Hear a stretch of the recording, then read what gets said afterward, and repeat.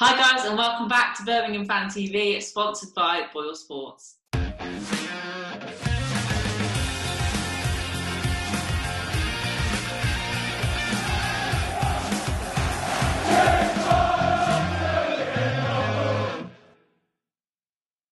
Hi guys, welcome back. Just before we get into the video, please don't forget to like this video, comment down below throughout the video all your thoughts, and subscribe if you haven't already, and we'll get on with it. But if you do like to hear our voices rather than see our ugly faces, then we are also available to listen to on Spotify as well as YouTube, so you can have the pick whichever you prefer. I always feel very victimised whenever you say ugly faces because I never agree to this. My mum always told me I wasn't ugly, so. Well, my parents said the same, but there we are. That's what parents are supposed to do, aren't they? And this week we are finally joined by Corey, who does a lot of work for our social media and our media marketing side of the channel. So, and it's great to have you on, Corey. Finally, for everyone to see your lovely face. Yes, finally. Just finally, yeah. And Corey's been working with us since March, so that's why our stuff's got a lot better since he started working with us. So guys, let's get straight into it. Let's start with the awards, which were announced at the time of filming this evening. At the time it's released last night. Duke has won the Players Player of the Season and the Supporters Player of the Season. I know my thoughts, but do you both think this is fair? Is there anyone else who you think was in with a shout other than Bellingham? I don't actually. It's a difficult topic because I think you're picking the best of a bad bunch. If I'm being ruthlessly honest, and I can't speak this evening, it's been a pretty dire season, and I think it's pretty hard to argue against Dukey. When you look at the statistics he's thrown up this season in terms of what he's done, I think it's 14 goals last season and 15 goals this season. And if anything, he's been playing in a worse team this season, but yet managed to achieve a higher total. And most of the time he's been playing up front by himself. So, yeah, I think he's one of those players that, despite all the hardship, he always gives 120%. And, it's kind of hard to argue against him considering how consistent he is as well. I think sometimes what he lacks in quality, he never lets us down with in energy or in commitment. And I think certainly for me, he should have been made captain a long time ago. And I think he'd probably feel a bit hard done by that he hasn't been made captain, but I'm sure, I don't know, Corey, do you probably agree with that, or is that? Yeah, to a certain extent. Like you said, I think effort, you can't fault Dukey ever. For me personally, I'd probably say Gary Gardner. I think a lot of the time, he just, in midfield, he's built the engine sometimes. I think we've been really lacklustre. I think, obviously, Sunnage, McKechnie's been injured a lot. We've had pretty much no options. I'd probably say Gary Gardner for me as a possible option.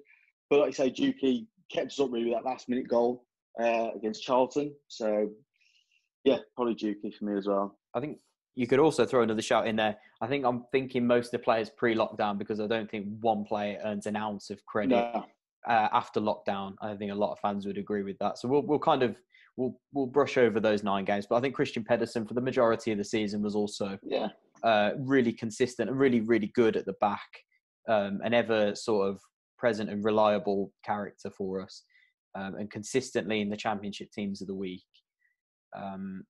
Obviously, I think coming back after lockdown, he really didn't show up, which was disappointing. But Peds was also, a good shout as well. And I think he contributed 4 goals this season, if I'm not mistaken, possibly, including that ridiculous header at the start of the season, which I don't think I've ever seen a flukier win than that day at Brentford. Was it 27 shots or something to Brentford? And they hit the bar like 4 times. Stupid, yeah. I remember, go on. I was just saying, I've seen a lot of talk about people saying Pedersen's head's been turned. Obviously, since January, he's one of the players that there was interest from. Well, obviously about. Do you think that since then, or maybe actually since the restart, his mind's been somewhere else? Yeah. I think so. Yeah, I really think so. I think that you haven't. But then again, it's the same with all the players. I think. Yeah. It's a really tough one because you could argue that his head's been turned, he's looking for a move, he doesn't want to get injured, but you could also argue that Pep leaving made so much uncertainty that the players just lost all train of thought and passion. So I think it could swing either way. But I'd put my 2 pence in and say I think Jake Clark-Salter was probably one of the most sturdy players throughout the season. Yes, he was injured a lot, but when he was in the back, we played a lot better. And it showed his calibre compared to, no offence, Harley Dean, who is not necessarily the worst footballer in the world, but Jake Clark-Salter was just a level above. And with him in the team, he just looked a lot better. So, in my opinion, him and Roberts would have been up there if they weren't so injured throughout the season. But there we are. It's a tough one. But Bella got goal of the year, which I think we'll never be able to forget that goal. And Bellingham obviously got young player of the year. Do you think they're about right? Obviously Bellingham, that's a given. But No, Bella's goal of the year? Yeah, I don't think we scored many good goals this season. Thinking about it, I don't remember many good ones. We were. To be fair, Sunjic has scored a few good ones. Yeah, that's a fair point. I think his 2 goals against Cardiff and Derby were pretty good. So that's a fair shout. But yeah, it's kind of hard to argue. I think the technique, I think the vital sort of to put us back in front. I think that goal did it. I think made it 2-1 away, and we pretty much went on to control the game after that. And yeah, I think it was. We don't score many free kicks these days, do we, Blues? So it was nice to see a free kick go in. Yeah, I think, like you say, I think you fair shout with not Pedersen, Sunjic with those 2 strikes, especially his one at Derby. Well, his one against Derby at home was a bit. He still scored from it. Yeah, but we're talking goal of the season, not just goal. I think we only scored 4 goals or something after lockdown, so I think any goal after lockdown could have been a contender. Exactly. Positivity. Exactly. Yeah. No, definitely. I don't know. Have you agree, Cora? Yeah, it is a hard one. I think there's been a few scrappy goals this season. Too many. Yeah. I think that it defines our season really. Some clubs, obviously around the world, obviously within the Championship, have got 10, 20 goals probably as a list. We probably had 2 or 3. So yeah, it really just explains the season that we've had, I guess. Yeah, I think it does. Like I say, it epitomises us, and I think that we've had to scrap for a lot of what we've had this season. There's been no real quality about us. There's been no real structure.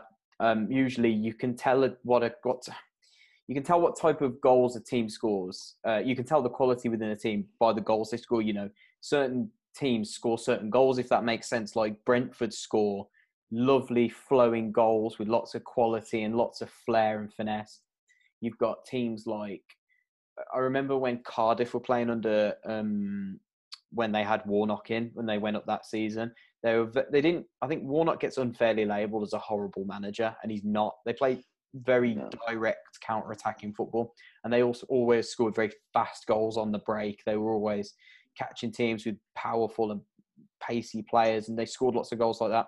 Blues this season have been very much, let's try and be physical, set pieces. I think we scored the joint most set pieces in the league this season. 16, wasn't it, James? Something like that, 16. I think we were up there with West Brom and Brentford or something like that. Yeah. I think, Stoke as well. Yeah, I don't think we scored many more apart from them, let's be honest. And that's it. And that's what Blues was synonymous with this season. I think that's why a lot of fans were a bit down, and it hasn't been great to watch, let's be honest. And I think people are okay when football's not great to watch if we're getting the results, but we weren't getting anything. So, I think it was fair to say Bella's goal was shining light in this one. Definitely. James, I think one thing that I probably would mention is that I think we were one of the top clubs of conceding from set pieces as well, which I think we're one of the top scorers of actually scoring from set pieces, but we actually also conceded them quite a lot as well, which made little sense. I know it's different from defending and attacking, but you think obviously with Pep's philosophy, a lot of it did include set piece training, and that was a lot of his job under Monk, which this season obviously the long throw. We didn't talk about that. So let's hopefully no more long throws. The rest of Birmingham City history. I think I was actually a little bit surprised to see the statistics of how bad we've actually been this season from defending set pieces. Like you say, considering we're so good at attacking them, surely, that means your set piece coach and whoever's doing the set pieces is pretty good at both ends. And it surely means that the physicality you've got to attack them should be pretty good with defending, but it's not. And Pep, we were so good under Pep defending set pieces under Monk, I'm pretty sure we were.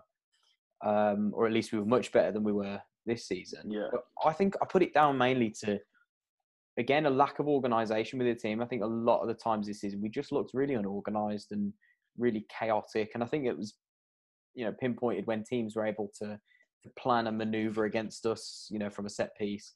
They knew how to pick us off. They knew that it'd be pretty easy to score from. And, none of the defenders ever looked confident. They never looked at a unit. No. You took a positive take on it, though. Yeah. If I can try. You got to think, most of the season, really, we haven't had our full strength defence there. It's always almost been like second choice players because of injuries. So I don't think necessarily things would have been as bad if we had our main players in all the time. But we were terrible in defence anyway when we had our makeshift defence. So it sort of adds up a little bit. But I think that's the only positive is that going into next season, okay, we've lost Jake Clark-Salter, but if we get in another decent centre-back alongside Mark Roberts, hopefully things will go a lot better. Yeah, I think part of the problem was, obviously, we defended set pieces, corners specifically, was we were more focused on wrestling the players than actually defending the set pieces. It was kind of like, I think that maybe that comes from the start of the season. Obviously, preparation obviously was clearly poor because how the season ended up being. I think obviously players that Pep wanted originally didn't get signed, or obviously all the alterations with transfers and the rest of it. And I think it just caused problems from the start. I think attacking and defending corners and set pieces was all to do with that. We run out of ideas pretty quick. Yeah. Pretty quick. Definitely. No, definitely for sure. But I think most people want to hear about us talk about the potential incoming now. So we can put last season pretty much to bed. I think it's important that the club move on pretty quickly, because I think we can't dwell on it too much anymore, because last season had promise, never delivered, disappointing, resulted in a shambolic end that was almost disastrous. And I think that the club needs a big overhaul, a big reboot, and the fans need to be given some hope and some confidence going into next season. So, should we? Yeah, let's start that confidence boost with talking about someone that we have been very excited to talk about. Obviously, at time of filming, this hasn't been confirmed. If it does get confirmed whilst we're filming, we'll definitely keep the reactions in the video for your enjoyment. But yeah. So I was going to say, is any in the nose? If you've got any sources or information, please let us know. So we can release it urgently. I wish I knew now. I'm very excited about it. Yeah, so there has been talk, and it's been posted on the BBC this morning of time of filming, that Aitor Karanka is set to be announced as Birmingham City's new manager. I don't think I have to say how good it is of an appointment for Blues, but lads, let's go into a little bit more depth about him, what we can expect from his style of play, and how beneficial having a strong manager would be for the club. Yeah, no, definitely. Like I say, if you didn't already go and watch last week's episode, last week's podcast, I spoke to Borough Breakdown about Aitor, everything that Aitor was about at Middlesbrough. He gave us a big lowdown, and it's fair to say it was a pretty glistening report, to be honest. Obviously, every manager has their downfalls, and that's well documented with Aitor, with the fallings out that he's had previously with Middlesbrough and obviously Nottingham Forest. I think it's not well documented, sort of the ins and outs, and I think he's been a little bit hard done by with some of the reports. Middlesbrough, there was things going on behind the scenes again, and obviously he plays his part in both of them, but it's not exactly like he throws a paddy over the smallest of things. But the board do need to be careful the way they operate around Aitor for next season. But yeah, getting into it, obviously, if you want to go and watch that one at Borough Breakdown, please go and watch it. It was a really, really good talk. I'm sure you'll enjoy it. But yeah, Richard Wilford this morning saying that Blues are set to announce Aitor Karanka as the new manager in the coming week, which was a complete U-turn from what we'd heard the night previous. Various sources were saying that the deal was dead. And it had gone very quiet. There'd been no talk all week of what had been going on, and people were starting to get a little bit jittery after, I think it had been well over a week since the sort of the last sort of update. And yeah, fans were understandably jittery. But yeah, Richard's saying this morning, so it's done. And I'm delighted, to be honest. I don't think I can express my delight. I think anybody that's followed me on social media knows that I put. And me and Corey spoken about it, that the day that Pep was sacked, I was confident that the board would chase after Karanka again. I know what they want, and I know the pedigree that they were after. And they've tried before. So, if he's available and he's willing to talk, of course, they're going to go and chase him again. And I think Dong will be absolutely delighted to land his man. Third time's a charm, really. You happy with this one? Or Corey, or did you have your heart set on someone else? Well, obviously you were the first person. We spoke about this 10 weeks ago, before Pep was obviously resigned or sacked. And you was the first person actually to mention Aitor to me. At the time, I think if you remember, I was a bit 50-50. Yeah. I think, and then now doing a bit of research and looking into Aitor, I think what we've got on our hands is a different perspective. We have got a manager who's not a chancer. Which might be a bit disrespectful to the other managers we've had, but we need him more than he needs us. I think that's a different perspective to what we've had before. Every other manager they've needed us, but in this situation, we're really in demand for him, which is nice to know that he isn't just going to take any job. And for me, one way I've seen the negotiations of the contracts and obviously all the transfer agreements is that he set on what he wants, and he set a guide on what he believes is doable for the club and what he feels he needs to obviously gain promotion is what I can imagine. Yeah, definitely. I think that's massively important, like you say. We've appointed managers in the past where I think we've probably they were clambering through the door to get in at the hot seat. I think Cottrell's probably the prime example. Yeah. Monk, I guess, had a point to prove. I think Monk was probably the best choice we made outside of Rowett. I wasn't overly keen on Monk, but it ended up being okay. You were at the time. At the time, you were quite a big fan. Yeah. But looking back, I think anything over Steve Cottrell, though, let's be honest, at the time. Yeah, that's true. That scarred me a little bit. That. Yeah, it was a painful time, which we don't talk about. But like you say, Corey, you're right. In saying that, he's outlined his kind of what he wants, and the, he's not going to just say yes. He's not a yes man. I think that term keeps getting bandied around all the time. At the minute, he's not a yes man, and he's certainly not that. He's not going to stand for nonsense. He's not going to stand for meddling behind the scenes. And I don't think the board will take that chance anymore. I don't think they can. I think they have to get it right this time. They've waited and waited and waited to get their right man. And I think that they've kind of held back on funding the club last season to try and probably pump it in this season to the right guy. They simply we have to see progress. And I think Aitor can certainly bring that in. His track record speaks for itself. What he went in and did at Borough and Forest. Yeah. Definitely. Guys, one quick question. I want to know what you think about how, not saying negative, how much time do we give Karanka? Obviously, research shows that he's, on average, he spends 2 years at a club. What time frame do you think the club will be working with, and what do you think we should expect anything to happen with it in a time frame? I think it's going to be a couple of years at least. I mean, the club's in a terrible state at the moment. I mean, it's just the squad's not strong enough at all. I mean, as in we haven't got enough players for a strong squad for a start, so we've got to do a lot of recruitment. And then he's going to want to try and get in players that fit his style. So whether it's we just get what we can for a while, give him the time with what he's got, and then let him grow. I think you're going to have, for me, I'd give him 3-4 seasons to get to the next level. Obviously, you can do it a lot sooner.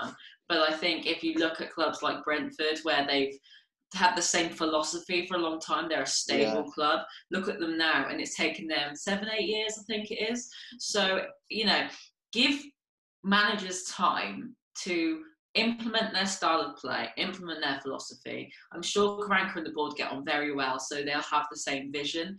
And I think that if they work with each other rather than working apart, they can actually do this in sooner time. But I think we should give him an extended period of time because of the issues that we've been going through the last 6 seasons. I mean, how many managers we've been through? Is it 6 and 6 or 6 and 5?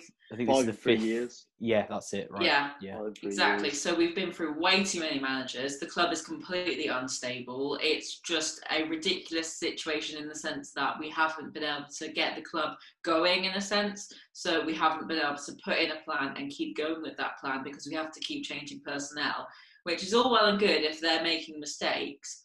But the unfortunate thing with Pep is that he had a really terrible squad, let's be honest, looking back on it.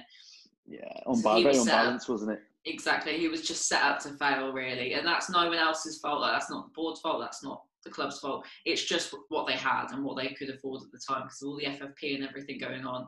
So going forward, I think give Karanka 3 or 4 seasons. If he hasn't got us promoted by then or pushing by then, I think that's when you need to look at it. But it's unrealistic for a sustainable business or club for anything before then to really kick us on. Because I think if we only give him a season or 2 and we get promoted and he doesn't do so well in the Prem and we come back down, give him that time and to get us back up sort of thing, rather than just sack someone because they've made it. Like what Norwich are doing. I hope they don't sack him after we say this. But with Farke, he got them up. They've gone back down, but he will get them back up again, hopefully, for them. Because I don't want to go to them again the season afterwards. So hopefully they go back up again. But you know what I mean? It's just it's stability, and that's something that I'm really keen on as a fan. Yeah. And as a business person. Sorry, James. Emily, obviously you spoke about FFP. James, this is what we spoke about before, about was this season a stand-in? Was it a trial season? Was it a season where we avoid FFP, where we brought players on that were youthful, no experience? Was it just to get them a season in until we found the right man? What do you think, James? Yeah, definitely. Yeah, we've badgered over this so many times.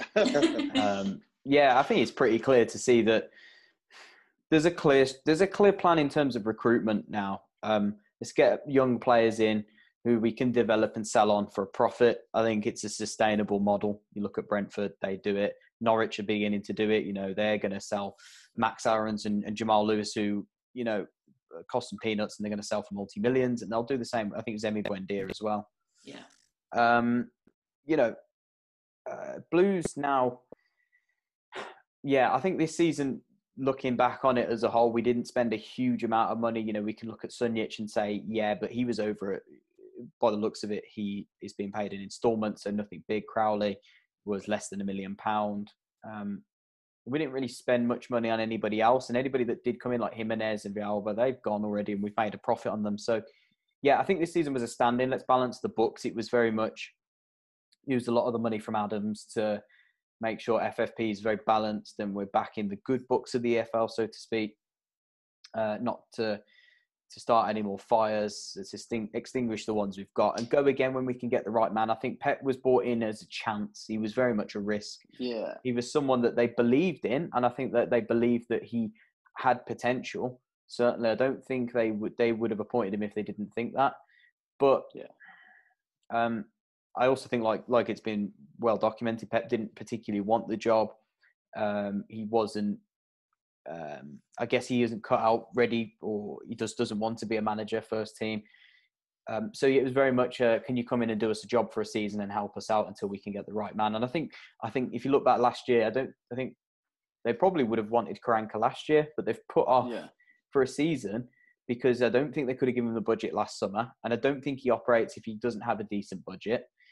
And I don't think circumstances were right for Karanka to come in last year. I think he lost his dad or something, close to that. Or I might be wrong, but I'm pretty sure it was some family circumstances. So I think he was a stand-in until they could get the man that they wanted in. And like I say, third time's a charm, really, pulling Karanka in, because they've tried. I think they had him in the bag last time and things fell through, and then it failed second time when they tried to get him. So, yeah, I think it's all about, building now and trying to be steady and not try and rush this. Really try and improve the structure of the club and improve the stability and obviously eventually stability rewards you with success. And I think that let's have a clear structure and a plan and really execute it as best we can. Well, talking of stability and bringing people in, players, what players do you think we should bring in? I know James has a few players already that he's mentioned to us, but yeah, Corey, have you got any players that you'd personally like to bring in that you think would fit his style? Players specifically, maybe not yet. I think positions, definitely. I think goalkeeper, like we spoke about earlier, I think the Spanish Revolution we tried didn't work. A lot down to the goalkeeper. Obviously, we looked at different clubs like Man City, Liverpool. Obviously, I'm realistic, we're not a Man City, Liverpool, but they all identified a goalkeeper was an important part of playing the passes from the back, which with Camp was clearly impossible from the start. So I think a goalkeeper and probably someone in midfield, but players specifically not yet. Blues have been desperate for a proper goalkeeper for the last year. I'd say Thomas Kujat was the last good goalkeeper Blues had, and he wasn't phenomenal, but Tommy Kaye was pretty good. Well, he's still not got a team. I don't think he's even retired. He's just not playing. I'd probably say he's retired unofficially. Yeah, probably. Yeah. But, which is a shame. Yeah. Kujat was a good goalkeeper and was unfairly bombed out the team, in my opinion. Blues, like Corey says, we have to build from the back. Blues prioritise the wrong areas sometimes, and they need to understand that to build a successful team, Blues fans only have to look at some of the most successful teams in our recent history.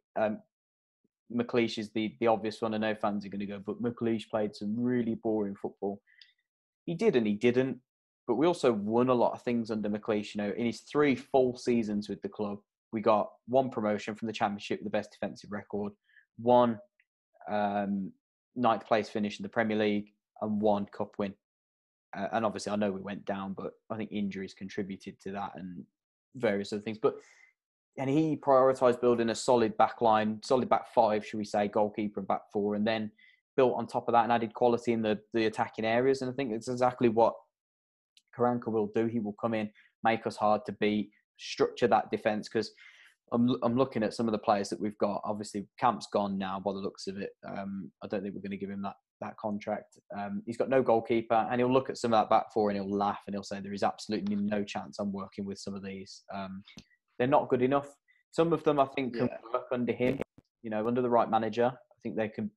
I certainly think Roberts is someone that shows potential, and I think we could still see him in the blue shirt next season. But as for some of the others, I think Pedersen might be off for money. Dean, I don't. He's almost burnt his bridges with fans, hasn't he? Now, very much so. Yeah. Yes. Yeah. And Colin, I worry about his physicality. I think he likes a strong back 4.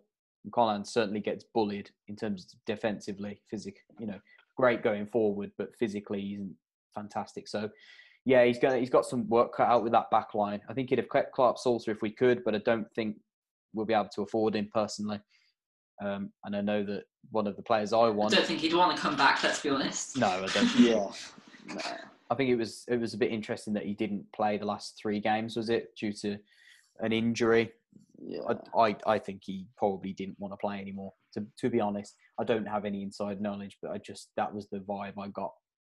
You can't blame him for that though. It was so toxic the last few games that it's not going to be good for his progression, his career. So you can sort of understand, but one name that floats around obviously I've mentioned to you about 1 million times right now. Oh, here we go. Daniel Daniel Ayala. But why not? Why not? Captain Middlesbrough when they went up. Or I think he was, assistant captain, vice captain to Grant Ledbetter. But I think he captained Middlesbrough for quite a few years. Karanka absolutely loves him. He loves Karanka. Ayala is one of the best centre-backs you'll get in the Championship. And he's on a free transfer, so he's not going to cost you anything. His wages might be reasonable, should we say. But maybe he'll take a slight cut to go with the Blues budget if he really wants to work with Karanka. I don't think Blues will be too fussed. I think as long as he's not on like monumental money, which I don't think he will be on something astronomical. I think Blues will pay him a higher end wage to get him in because they know that they need players. And Karanka will say, look, I love working with Ayala and I know what he's going to bring to the team. I've worked with him before. The club will go, no problem. That's probably one of the things that's been discussed. I want my players in. And if I want a player, can we bring him in? No problem. Because that's how you make a manager work. He knows the players he needs. And I think another one that I mentioned was Adam Clayton as well, who's also on a free transfer, because Blues should utilise this free and loan market as best they can to make sure that they save the money that they've got to buy real magic bits of quality. If we want to bulk the squad out in certain areas, there's plenty of good frees out there before we start spending the money. And Ryan Shotton, I think he's on a free contract. Yeah, isn't he, as well? Yeah, good option. And I think the one problem we have got is that I think this transfer window will be a bit of a domino effect. I think you'll have to have players to move on from different clubs. With the pandemic and the rest of it, a lot of people spoke within the industry, within the sporting industry specifically, that a lot of the clubs will be swapping players. That not much cash will be actually transferred. Yeah. A lot will be player swaps, loan deals. So I think it's a bit of a domino effect. We have to see who moves where before we can get who we want. I think we saw it in January with some of the obviously signs we were linked with. The one that we didn't happen was also that Emile Smith-Rowe, the Arsenal youngster, the midfielder. I think he believe chose Huddersfield over Blues, and obviously at the time January, that didn't seem like a good choice. Towards the end of the season, I guess it wasn't too bad, but like I say, we haven't got the pull. I think this is where money will talk. I think we'll have one of the biggest budgets of all the other clubs, which I think will surprise a lot of the other clubs. I think the points deductions potentially to Wednesday, and I think Derby might still have a case. Both might impact them financially as well. So both will definitely be docked points. Both will be in trouble. And the fact that they've escaped it this season, they've been incredibly lucky, but they will be hit by a points deduction, both of them, next season. And it wouldn't surprise me if they see transfer bans. I think Derby have been bringing through a lot of young players in anticipation of a transfer ban. To try and bed those in as quickly as possible because they know they're not going to have anybody else to sign. So I think that kind of takes them out of the race. But I think a big transfer budget can also work to your disadvantage because a lot of clubs ramp the price up because they know you've got some money. They're going to say, well, why would we sell you this centre-back for 2 million when we know you've just pulled in 26 million for Jude Bellingham and maybe, 8 million if we sell Pedersen, for example? Why would we sell you this guy for 2 million when we could easily get 3 or 4 million from you? And but that's when they need to be strong, don't they? And just say, look, if you don't want our money, we'll go elsewhere and find someone else.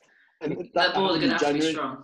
It happened in January, obviously, with Mbaka and that happened there.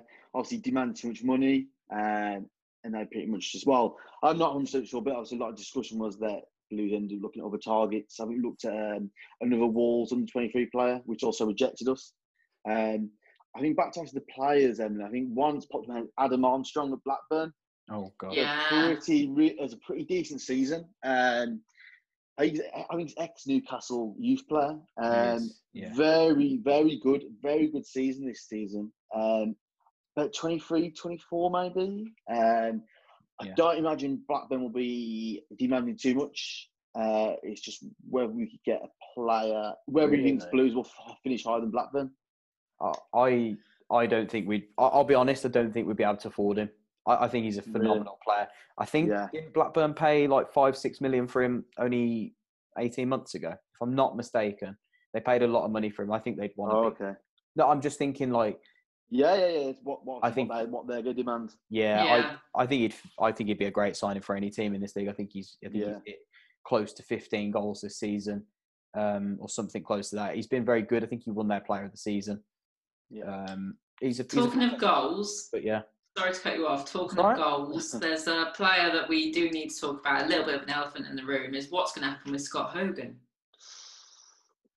Oh, I yeah. don't.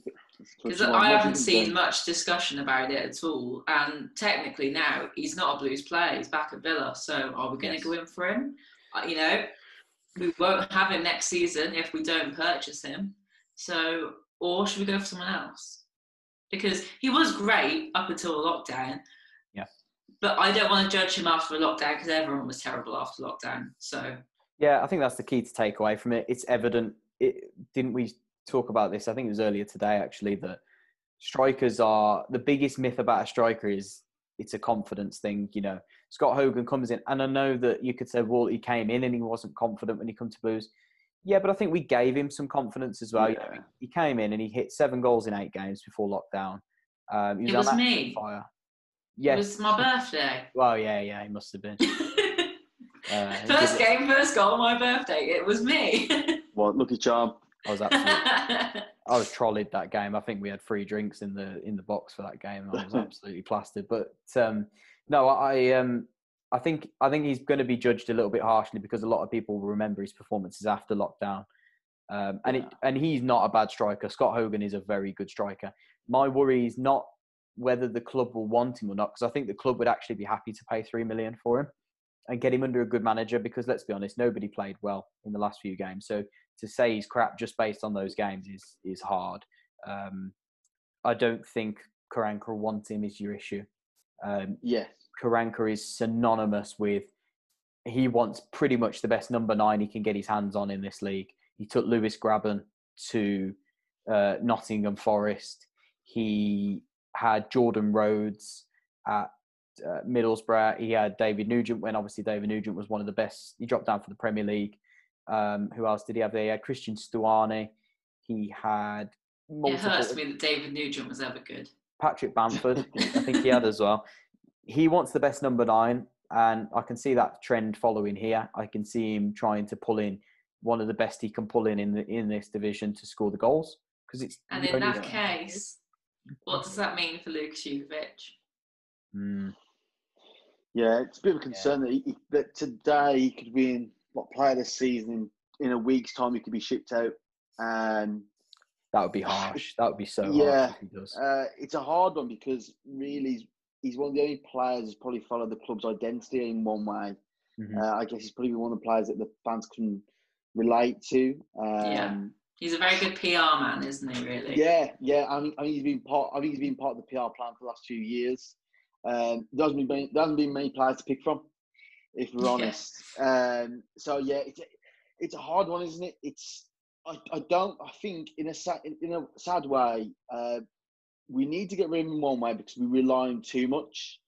So I think that we need that with Jukovic is that if we don't get rid of him, we'll always have a plan B. We always let's do a long throw. Let's just hump it up to Jukovic, and I think it's about removing that. It's taking a risk. Have we got someone big enough and better to fill his boots? That's what it's all about, isn't it? Yeah, I think he's a leader as well. I think he's great around the training ground. I think he's a real role model for Blues, and I think he's become a real cult hero. To shift him out is going to be really difficult. You know, he shifted him out when he was at Middlesbrough. He didn't want him at Middlesbrough, but he wasn't really a cult hero there. He wasn't really a fan favourite, so it was quite easy to get rid of him. I don't think he'll have the same joy this time, and I don't think the board will want to get rid of him either. I think that might have been something that's also been discussed. You know, Juki can't go. We can't get rid of him. Yeah. I agree with what you're saying, though. We do overutilise him when he's in the team. All we do is hit those route ones, those diagonals, and I feel for him as well because I'm sure he would rather not have that all the time. But the players rely too much on him as an out ball. We need to either Karanka needs to utilise him better when we're out there. Try not to do that all the time, or you don't have him at all. I think that will be for the manager to decide when he comes in. But I can't see him not starting the season with at least one or two mobile strikers. To be honest, players that can run in behind, that can really cause problems with their pace and power. Because if you look, like I say, you look at the strikers, Bamford, Graben, Stuani, all of those players that he's had, Jordan Rhodes. They're quick, they're powerful, they're pacey, and they're clinical finishers. And he does not mess around, because you're only as good as your forwards. Steve Bruce said years ago when he was at Blues, you're only as good as your forwards. So he's going to demand that we spend in those areas to obviously be ruthless when we do get the chances. Yeah, I think it's a double-edged sword, really, isn't it? If you get rid of him after the fans vote him as the player of the season, you've already alienated the fans. So you don't want to do that. But like you both said, he's been carrying the weight of the club on his shoulders for basically the past season, trying to get those goals, and he's effectively kept us up by scoring that goal against Charlton. Give the guy a break, let's not just have one striker, even if he's our second or third choice striker. Keep him in the club, because he gives so much to the club in other ways than just on the pitch, which I think is really important, especially with the stability, because he's 31, so he may not have a huge amount of playing time left. He may have 4 years left in him. If he stays at the club, did almost what Paul Robinson does, if he wants to go into coaching or go behind the scenes and do, I don't imagine he would, but if he did want to do a certain role like that, then keep him at Blues, because he'd be great with the youngsters. No, definitely. I think, should we just wrap up quickly with sort of talking about Karanka's sort of record and what fans can expect when he does come in? Like I said last week with Borough Breakdown, he gets a ridiculously unfair sort of label of horrible, negative football. I think boring, I guess it can be, if you're not going out and winning every game 4-0. Some fans do find it, and that's the game we're in these days. But, I look back at some of his records. I think when he got Borough to the playoffs in his first full season, because he had a half season, then he had his full season, I think they beat Ipswich 4-1 at home. And Ipswich were a playoff team who got playoffs that season. They beat Brentford 4-0 at home as well. They beat Norwich 3 or 4-0 at home as well. They went and beat teams by 3 and 4 goals. They scored 68 goals in that season. And I think back to McLeish's season with Blues when he was promoted, we only scored like 53. So he's scoring 15, 16, 17 more goals in this season. And we had a McLeish, and we dealt with McLeish's football. And it got a bit boring sometimes, but it was effective. Karanka gets this horrible, like I say, tag where he's negative. And he's actually just a structured manager. He knows how to organise his teams. They don't concede many goals. And when they do get the chances, they're absolutely ruthless. I think, that's one sort of label that you should be labelled is that when some games they might only create 2 or 3 chances, I was told, but they take those 2 or 3 chances. Some games they create like 20, 25 chances and they still might take 1 or 2. So, yeah, I think you say that's fair, Corey, or? Yeah, I think it's part of that tag of Jose. Obviously, looking to read, I actually didn't know he was actually Jose's assistant at Madrid. It's the same there. Obviously, this week I think Tottenham did get Europa League qualification, and people are saying Jose's boring. He hasn't got it anymore.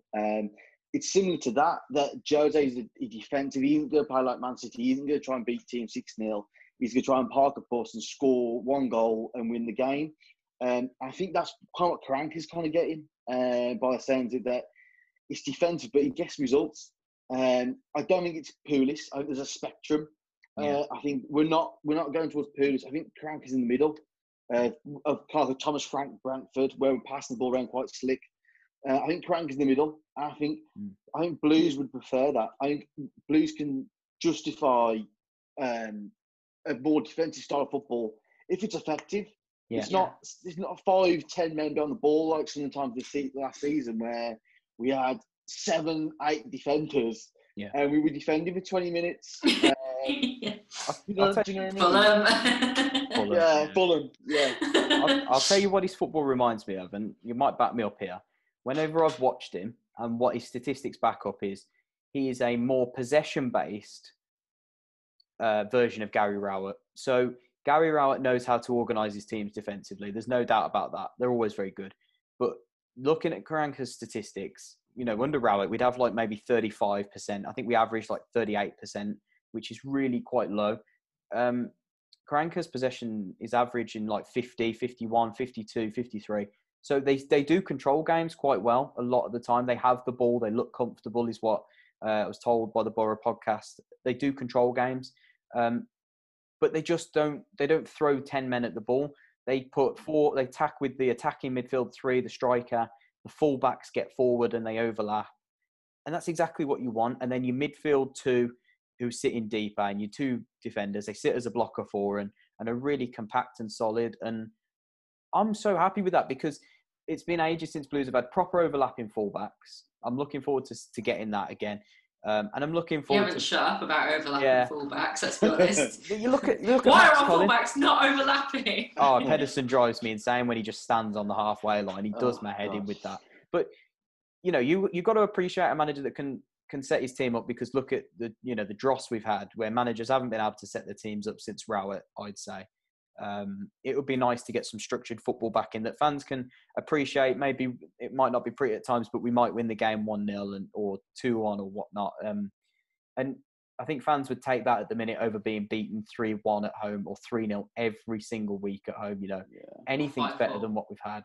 I didn't mind the 5-4 against Leeds. I wasn't overly kicked in the nuts about that one. Conceding 3 at home for 7 out of the last 8 games or something stupid like that. That was taking the piss, that was. And anybody moaning about defensive football needs to just remember that what we've just been served up. So to finish us off then, boys, before we get into the next segment of the show, let's talk about Aitul's record with his 2 previous clubs and his record in the Championship. And let's talk about what type of system he plays. I think, Corey, do you want to touch on the system quickly that he goes? Yes, obviously, I think from what we can see that it's a 4-2-3-1. And obviously, regards to what we've got now, it's not too far away from what we've been playing. And I think obviously we've got the one problem we've got with the formation that he wants to play is, does Bella come into that free in midfield? And does he work in there? He's been one of our best players this season. It'd be a shame to freeze him out because of the formation. I think he could fit into there. I think he's got the ability to play closer to the striker and in the middle. But like I said, I think that's main part of the appointment is that what we've got at the moment isn't too far from what he wants to play as a formation. Yeah. No, I'd agree. Do you know what? It might also be a controversial point, but I actually think we'll see another gear to Bella, playing him further forward, closer to the striker, less defence. Not that he will be doing defensive responsibilities, but I think give him more freedom in the final to express himself. I think we're going to see a player taken to the next level, because I think Bella's got the attributes to be a 10-goal, 10-assist winger in this league. Definitely. I really do. And I think he'll play probably on the left-hand side of the attacking midfield 3. But I do think he needs depth there. I think he needs players on the right-hand side. I think he needs two wingers for the right, maybe another player that will float in for the left. He needs another number 10. He certainly needs plenty of options in that attacking midfield 3 to give him options off the bench, to give him options if we get injuries, for example. He needs plenty of forward firepower, really, because obviously, like what we touched earlier, he sets his defence up to be, strong and hard to beat, and his teams are structured. So they need that quality to be able to unlock teams when given the freedom to go and attack. There's plenty of good players out there. We just need to make sure that we're stocked in those areas. But like you say about Crowley, I think he could play a big part next season. Whether his physicality again causes any issues, because obviously he's not the most physical, but I do think he's a very tenacious player. I'd like to see him given the chance, because I think he'll shine in that 10. I really do. Definitely. I think with Crowley, the problem is, I think, his experience. And I hate to mention it, but the infamous Jack Grealish, he's very good at winning fouls. And I think the problem with Crowley is he's a bit inexperienced sometimes. He gets a bit angry, a bit hot-headed when he doesn't get decisions. But I don't think he doesn't make the referee's decision easy. He doesn't keep the ball and try and get fouled. I think he's a bit naive sometimes. Yeah. I think developing a bit more experience. I think with Dukey Adams, we saw it with James Beat the work, but being less naive and having a bit of experience, try and win the ball. I think that's what we need to see with Crowley, is making sure that he's able to win fouls and try and really break up that play, obviously from the attacking point of view. Yeah, no, absolutely. I think it'd be interesting to see who stays, who fits the jigsaws. I think there's lots of pieces of the jigsaw missing that we're going to need to go and find. We certainly don't have the firepower to unlock the areas. But I was just looking at his record just to finish this up. I think I did the maths the other day, and dangerous, I know, for me. He has a win percentage at Middlesbrough. So I'll talk about Middlesbrough first, of 46%, I believe, in Middlesbrough as an entirety. That including his spell in the Premier League. I worked out the maths on his championship stint alone. So taking away the 27 games I think he played, or he managed them in the Premier League. And his win percentage worked out to roughly 52%, I believe. I don't know many managers with a 52% win ratio across 2.5 seasons. I really don't. I think our best manager since we've been down has been Chris Hughton. He had I think 41 or 42% win ratio at Blues. We had a really good season that season. I think, like I say, you can say what you want about his football, but his win ratio speaks for itself. Just looking here, I'll read off a few of the numbers or the figures. So he played. This is including his Premier League stint. He had 171 games at Middlesbrough. He won 80 games. He drew 42 and he lost 49 games. But 49 of those, obviously the defeats 49 includes, I think it was like 13 in the Premier League. So that's an amazing record, really, isn't it? Oh, it's a fantastic record. And, like I said, in his 2 full seasons at Middlesbrough, I think they scored like 131 goals across 2 seasons in the full seasons. I'm not taking into account his half a season, and they only conceded something like 68. So a massive plus in the goal difference as well. His Nottingham Forest record isn't as impressive, but there's obviously factors behind that. He's only got a 30.8 win ratio, which isn't anything to scream about. I think it's probably closer to Gary Monk's what he had at Blues. But you have to remember, he took over in a turbulent time. When he took over in the January of the season before, he was working with someone else's team. I think that's where the majority of his losses came from with Nottingham Forest. He's in his spell at Forest, he played managed 52 games, won 16, drew 19 and lost 17. So they seemed to draw quite a few games. I think he was trying to be very resolute and defensive. But I think if you look at his record when he had his full season and when he brought his own players in, it was very impressive. I think he only lost 5 games up until the January where he did leave.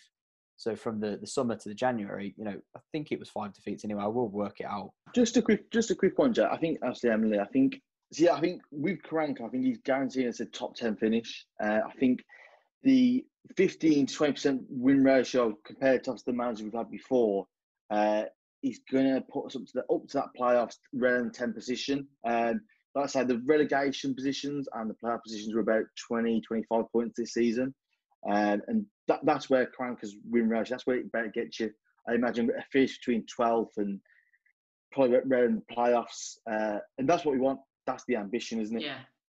Yeah, I think it's not necessarily get promoted straight away. I think with him coming in, like we mentioned earlier about stability, it needs to really be, we need to be pushing for at least top half next season to make any progress on. We've been stuck around that 20th place mark, really, let's be honest, for the last couple of seasons. And Karanka would be the perfect person to come in and just boost us even that tiny bit to get us to a place where we've got solid ground where we can improve on and just go from there. So I think him with the win ratios that he's had at his previous clubs and the drawing as well compared to the losses, I think if you isolate the wins and draws into one and look how many he lost compared to the other, he actually didn't lose that many, apart from at Forest. But if you look at them as a whole, his loss percentage is a lot less than the other two. So I think that's something that's going to definitely benefit us, because a lot of our games in the last season, especially, we were playing really to try and win rather than to try and draw, and then that put us on the back foot